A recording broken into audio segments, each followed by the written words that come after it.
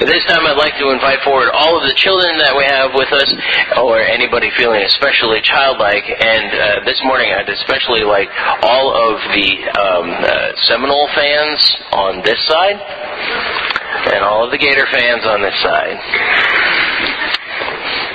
I don't think we have any question about where you're going to be, Tatum. Oh, and I guess I should have said something about the Hurricane fan. Are you a Hurricane fan? Good. Okay. Yeah. We may be gracious enough to have Gators and Seminoles living together, but Canes? Oh, no. Where's that Dale Landry? Yeah, he's gone. See that? We started talking about that. Yeah. Well, good morning. All right. So you guys already sort of self-selected yourself. You guys are the Seminoles, right? So what do Seminoles do? Yeah, okay, there you go. You do the chop, and you're a Gator, so what do you do? Yep. And there are some people out there that are doing exactly that back there in their seats. So we kind of separate ourselves by sports teams, right?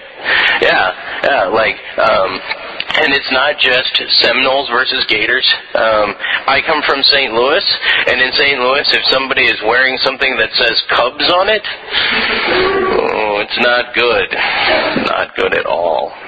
And likewise, if somebody walks in here with something that says Cubs on it, or Blackhawks, or Red Wings, or all sorts of different, and we separate ourselves because of that. Why do you think we do that?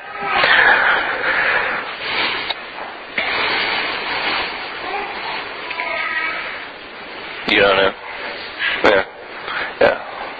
Why can't Gators and Seminoles get along?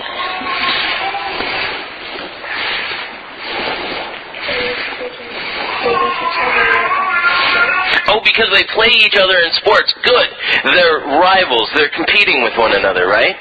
Yeah, and so that's oftentimes the reason that, they don't get along, because they actually have to play one another, and when they play one another, somebody has to win, right?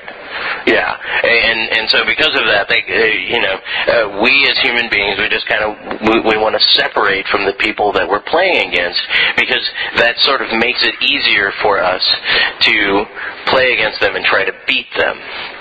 Because if we're playing against a friend, it's not quite as easy to say, well, I want to beat you, right?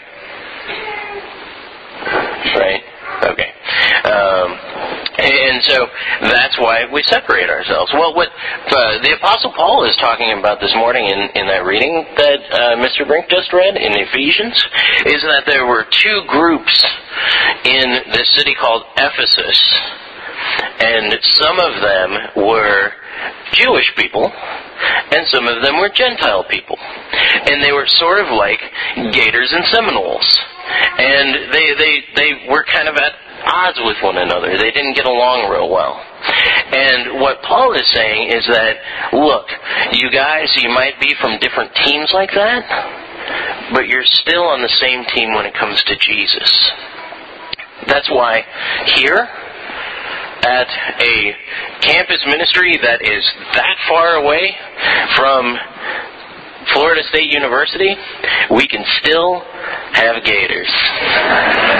Yeah. And Canes, sort of. Right? Yeah, because we're all playing for the same team. Which team are we on? God's team, yeah, Team Jesus, right? Because we are all here because of Jesus. He's what's uniting us and bringing us together. Even though we might be Gators, or we might be Seminoles, or we might be Cardinals, or we might be Cubs, or whoever, we're all here together because of Jesus. Because Jesus forgave us of all of our sins and is uniting us in this thing that's called church. Wasn't that cool of him to do? Yeah, so let's thank him for that. Dear Lord God, thank you so much for bringing us together. Seminoles and Gators and Cubs and Cardinals and all sorts of different people all here together because of you. Because you forgave us of our sins, and we all committed those sins. But you forgave them, And by forgiving us, you put us all on the same team, that team that is your saints, the members of your household. Thank you so much for doing that.